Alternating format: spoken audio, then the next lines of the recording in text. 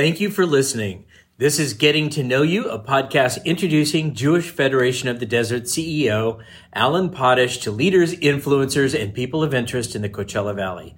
I'm Jeff Hawker, and I'm joined here with my co-host, Alan Potash. Jeff, as always, good to see you. Always great to see you. Hope you had a good week. So who have you brought today for me to learn from? David Eugene Perry, and he is an author and a PR consultant. And we are here to talk about his book, but also how you ended up in Palm Springs. Welcome to the show. Well, thank you. Ahoy, everyone. I don't know if I'm an influencer or what was it? You had to be an influencer, a person of interest, or something. I think you're all of them. There you go. We looked for people of interest, and if you happen to be an influencer at the same time, that's good for you. Yeah. It's also good for us. I am fascinated. I just learned shortly about you as an author. Read a little bit about you. So the first question is, why are you in Palm Springs? Well, the short answer is it's just gosh darn beautiful. We love it. The little bit longer answer is my husband and I, Alfredo Casuso, now celebrating 25 years this year, which in gay years I think is like 100. That's great. Yeah, thank you very much.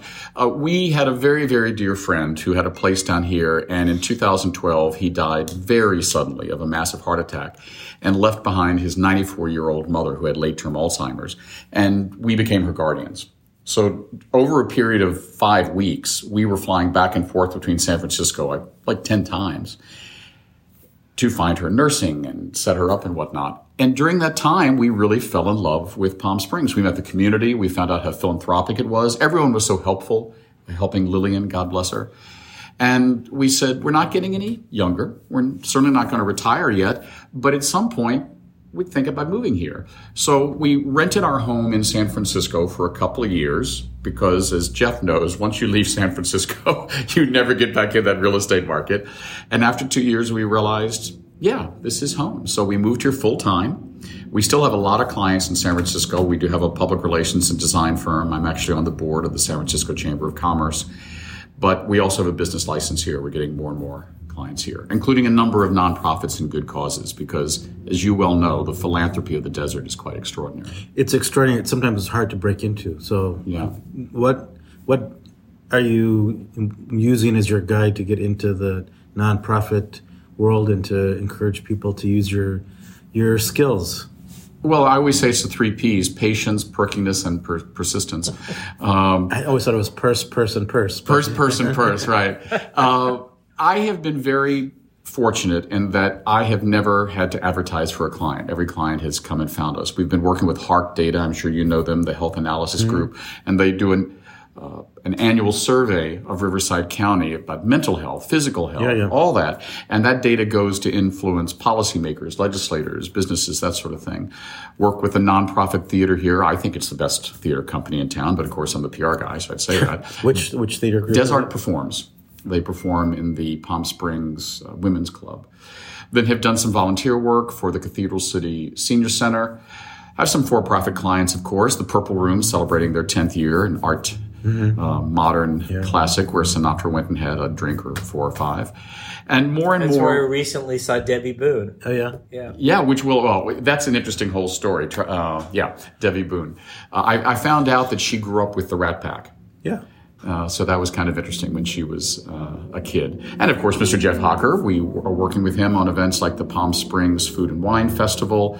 We're working, coming up very soon, the Palm Springs Unified School District Foundation is doing their Bollywood fundraiser. And I didn't know about all the work they do, which is really extraordinary. And then also... We had Ellen Goodman on the... I was blown away with that interview because I learned a lot about the school district and the foundation and what they really do. And I also learned the challenges that the families and kids have here in this area. Well, you raise 98% are on free or reduced lunch. Well, exactly. And I'm sure you realize this with the Jewish Community Foundation. I think Palm Springs has a reputation as being, quote unquote, rich. And so everyone must be rich. Most of the students and families that are supported by the foundation are lower income. Same thing with Eisenhower Health. Yeah. A lot of people think, it's just a hospital for rich people. No, they have so much work that's done with low-income people. And then the last nonprofit that currently we're working with, and it's one of our pro bonos, is the Palm Springs Public Library Foundation, supporting their work in getting that library So we had renovated. Corey Roskin on last week, and he was talking about Pride to the Page. Pride on the Page, yeah.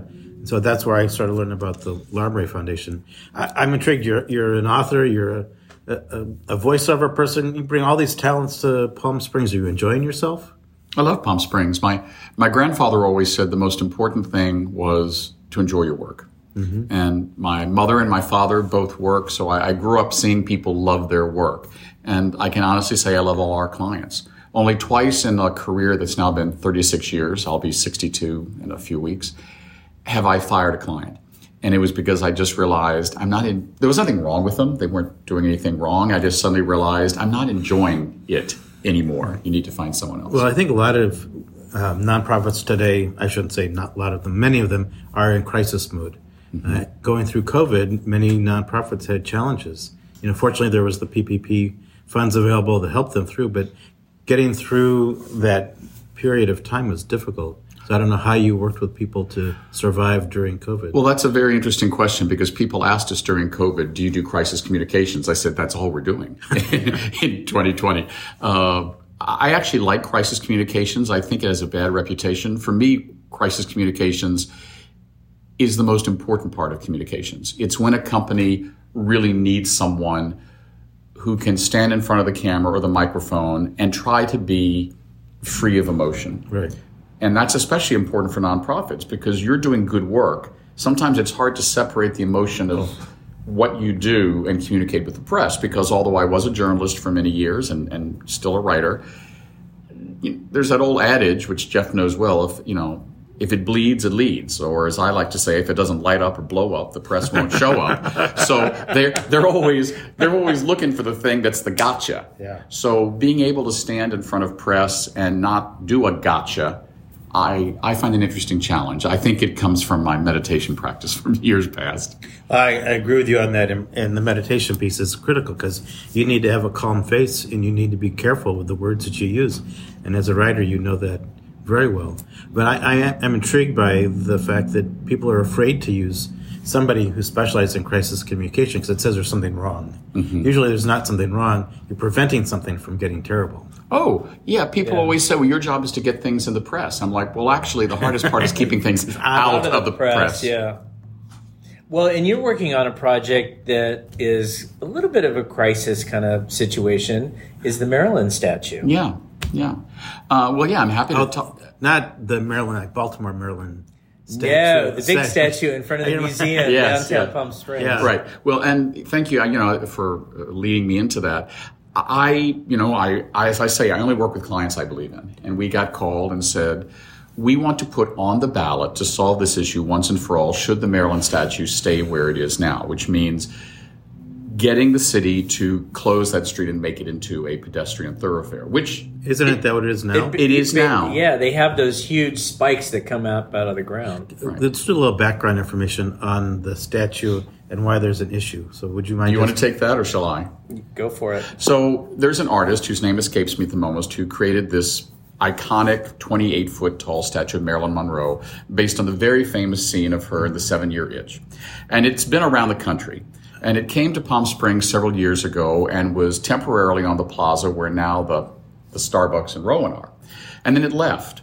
And then PS Resorts said, wow, this was a huge tourist attraction when it was here. People came and took pictures of it, and they bought it, and they decided to put it on the street right in front of the museum, right inside the new city park, and instantly became an icon. And the city said for temporary, to see how it goes, if people like it, we're going to close this street.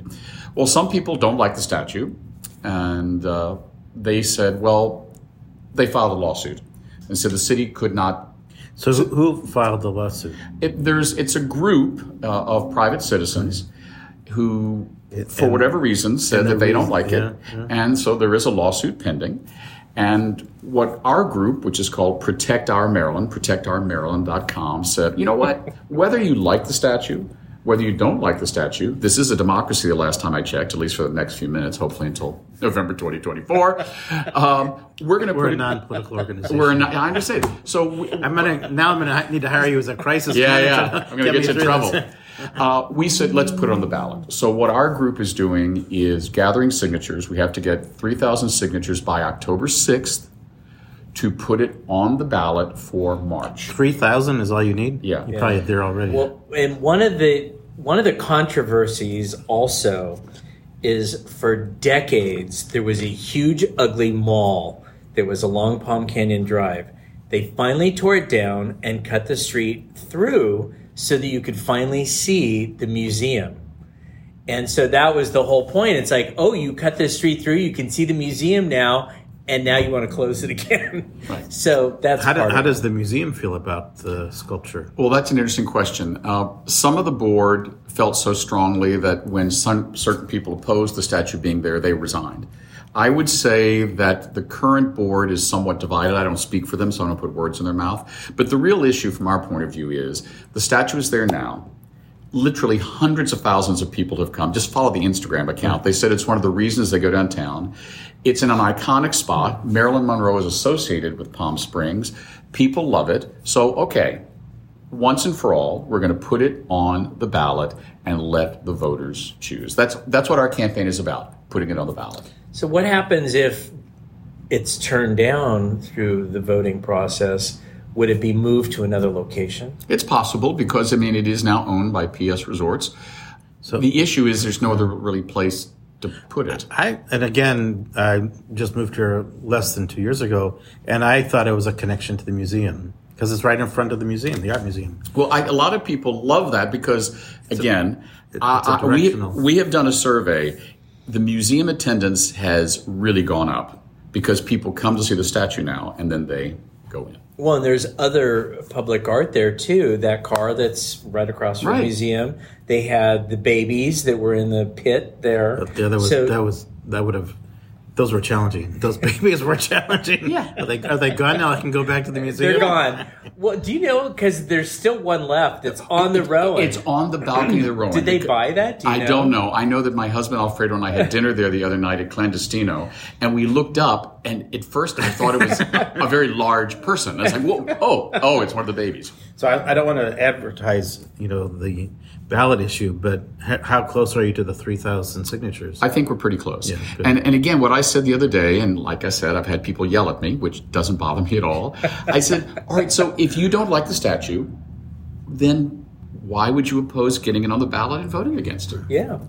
Voting for it. I'd like to move on because I see a copy of your book on the table. Yeah, shameless plug. Shameless, but it's a worthwhile plug. Can you talk a little bit about the book, the history behind it, and why you wrote it, and what kind of research you had to do to make it happen? Sure. Well, it's called Upon the Rock? Upon This Rock, which is based on the biblical phrase, or I should say the New Testament phrase, not part of the Torah, in which Jesus supposedly said to Peter, upon this rock I will build my church. Because in Greek, the word for rock is Petros. And the town which my book is set in, Orvieto, which is a beautiful hillside town in Umbria, is about halfway between Rome and Florence. And during the Renaissance, when popes were getting killed or murdered or fleeing, there was a lot of that going on in the Renaissance. Orvieto was one of the places they would go to because it's high on a rock. So that's where my title came from. But it's a mystery thriller, and it's inspired by a real event. Sadly, in 2010, it was a young man in Orvieto who wanted very badly to be a priest, was a week away from being ordained when the Vatican sent him a fax denying him the priesthood on the rumor that he was gay. Now, this is the Jewish Federation. On a rumor. On a rumor. And now, this is the Jewish Federation, so I don't expect you to be up on Catholic history. I was raised Catholic, came this close to being a monk. And now you're Jewish? I should be. All my friends say I'm Jewish, or should be. Maybe I am. You never know. Having the Vatican get into ordaining a priest is like Jimmy Carter programming the tennis courts. You just don't do it. They don't get at that level of detail. And this young man was so distraught, he threw himself from the rock and killed himself. Completely serendipitously, we arrived in Orvieto on November 30th, 2014. It was the 4-year anniversary of this young man's suicide, and the town was still talking about it. I became fascinated by that. And then I later found out that in Orvieto was where the Pope was in 1527 when the ambassadors from London came requesting a divorce for King Henry VIII from Catherine of Aragon. Oh, interesting. And I also found out that Orvieto had, during the Renaissance, quite an active Jewish population. It should be no secret to anyone who studies history that the papacy depended upon a lot of Jewish bankers. So I found, as a student of religion, the confluence of, and there was also that summer, the huge immigrant crisis going on. A lot of people, especially Muslim families, fleeing Africa and Libya, and they were coming to Orvieto, and you would see them on the streets. But not in 1500. Not in 1527. No. Well, except one of the characters in the book is a man who's known to history as Leo Africanus. He was a historian, and when the Jews and the Muslims were expelled from Spain in 1492, he fled by ship, and there was a shipwreck. He ended up on the coast of Italy, and the Pope adopted him and converted him. But he always kept his birth religion. He used to say that, you know what, I am a traveler and a writer. So when I am in Rome, I'm a Catholic. And when I'm somewhere else, I'm Jewish. And when I'm in my homeland, I'm a Muslim. He considered himself a citizen of the world. And I read about him in this area of Orvieto, and I thought, wouldn't it be great if all these characters came together in the past? So the book is a mystery set in the present day, but the solution to the mystery is back in 1527 with all these characters. How phenomenal. What kind of research did you have to go through to put this together? A lot. I spent a lot of time in the library in Orvieto. I'm very proud of the research. I always tell people, if you read this book and it says this happened on this date, it did. I love historic fiction, but it bugs me when I see something like the Medici on TV, which is great acting. And I'm like, well, that's not how that happened. It really bugs me. I watched last night on TV a wonderful movie, although very kind of sad in a way, The Butler, about the butler that worked for 8 U.S. presidents. Yeah. African-American man, poor black family, and his story is really incredible. And after the movie, I went and read that, well, that really isn't what happened. So I feel, again, even as a writer of, I know, I even feel as a writer of fiction, especially historic fiction, I have a responsibility to get the history correct. So I respect that greatly, because I have had conversations with other authors who write historical fiction, and when I challenge them on the facts, they say, well, it's fiction. I said, but you're portraying it as historical fiction. So not hysterical, historical. And I think it's a challenge for me as a reader to read historical fiction and not have it be accurate. So I thank you for the research. Well, thank you. And the accuracy. Well, and it's going really well. I would be lying if I didn't say that probably the most famous openly gay author in the English language at the moment, Armistead Maupin, famous for the Tales of the City series, reviewed it and called it an elegant, twisty thriller. This book will do for Orvieto what Midnight in the Garden of Good and Evil did for Savannah. That's awesome. And Fenton Johnson gave me the quote that I think got me my screenwriter, which is, "This is the gay Da Vinci Code, but a lot better." I'm trying to process that, the gay Da Vinci Code. Yeah. But a lot better. I didn't mean to leave that part out. I wasn't a huge fan of that movie. It just, I don't know. That was Tom Hanks? Yeah. Well, we don't need to get into that. So, are you fluent in Italian? No. My husband is fluent in 4 languages, which makes traveling with him really easy. I know just enough Italian to order coffee. But it's mostly Latin. The Latin is the only language that I'm better at than Alfredo, because like I said, I spent 12 years in parochial school and was going to be a monk, so I do study Latin. De gustibus non disputatum est. So when you were doing the research in Italy, you were reading it in English? So a lot of it was in English, but then you would go to the library, and then I would have Alfredo read it. And then I did do some research online, but it was both. But you're citing your sources in the original text. Correct. Yeah, that's great. Correct. So yeah, it's doing well. It's going into its second printing, and now that the screenwriters strike is over, hopefully my wonderful screenwriter, Rodney Vance, thank you very much, with great movie credits, will finish it, and Netflix will buy it. Please. So let's talk about the screenwriting. So how did you find an author to work on, a screenwriter to work on it? And then what kind of relationship did you have to establish to trust somebody to take your work and to change it? Well, again, serendipity. We were actually in Orvieto. We go back now pretty much every year because we fell in love with the town. And I got an email out of the blue saying, "Hi, my name is Rodney Vance. I read your book, and I think it would make an incredible movie or Netflix series." And normally you get a screenwriter, you have a relationship, to your point, you develop a level of trust, and you pay them to do a treatment. He said, "I believe in this project so much, I'm going to do it on spec." meaning that once it's done, then if we sell it, he'll get a percentage. And I already had the screen rights from my publisher, Quill Driver Press in Fresno, California. So I own the rights to any sort of treatment. So Rodney's working on it. And right before the writer's strike, and then to your point about the trust, we talked back and forth. He read it. He himself is quite a student of religion. I think this impacted him greatly. And he found the connection in the way that my characters talk about religion and about diversity and about the golden thread that I was always taught when I did meditation. The thing in all religions that's the same, whatever one calls the divine or the golden bough, Yeah, golden bough.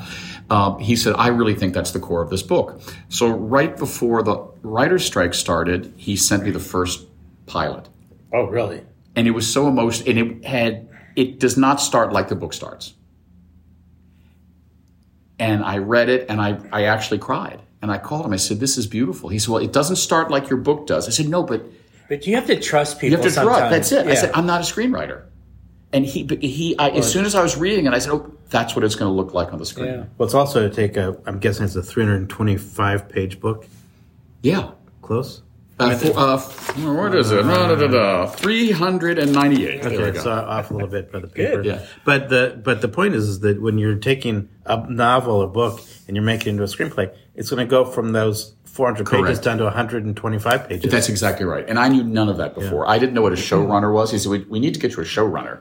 Like, I always thought that was the person that got the coffee, but it's I not. know, it's not. It's not. You're exactly right. It's like, oh, you're the best guy or the grip. It's like, I don't know what those things are. The showrunner is the person that's actually doing the show. In charge. Yeah, I met a couple of showrunners and I embarrassed myself, but that's okay. Yeah, so that's what I'm looking for. So if there's any out there hearing this podcast, call me maybe. Yeah, I need to sell it now. So yes, the hard part now is actually I have to sell it, and I'm hopeful. People have it.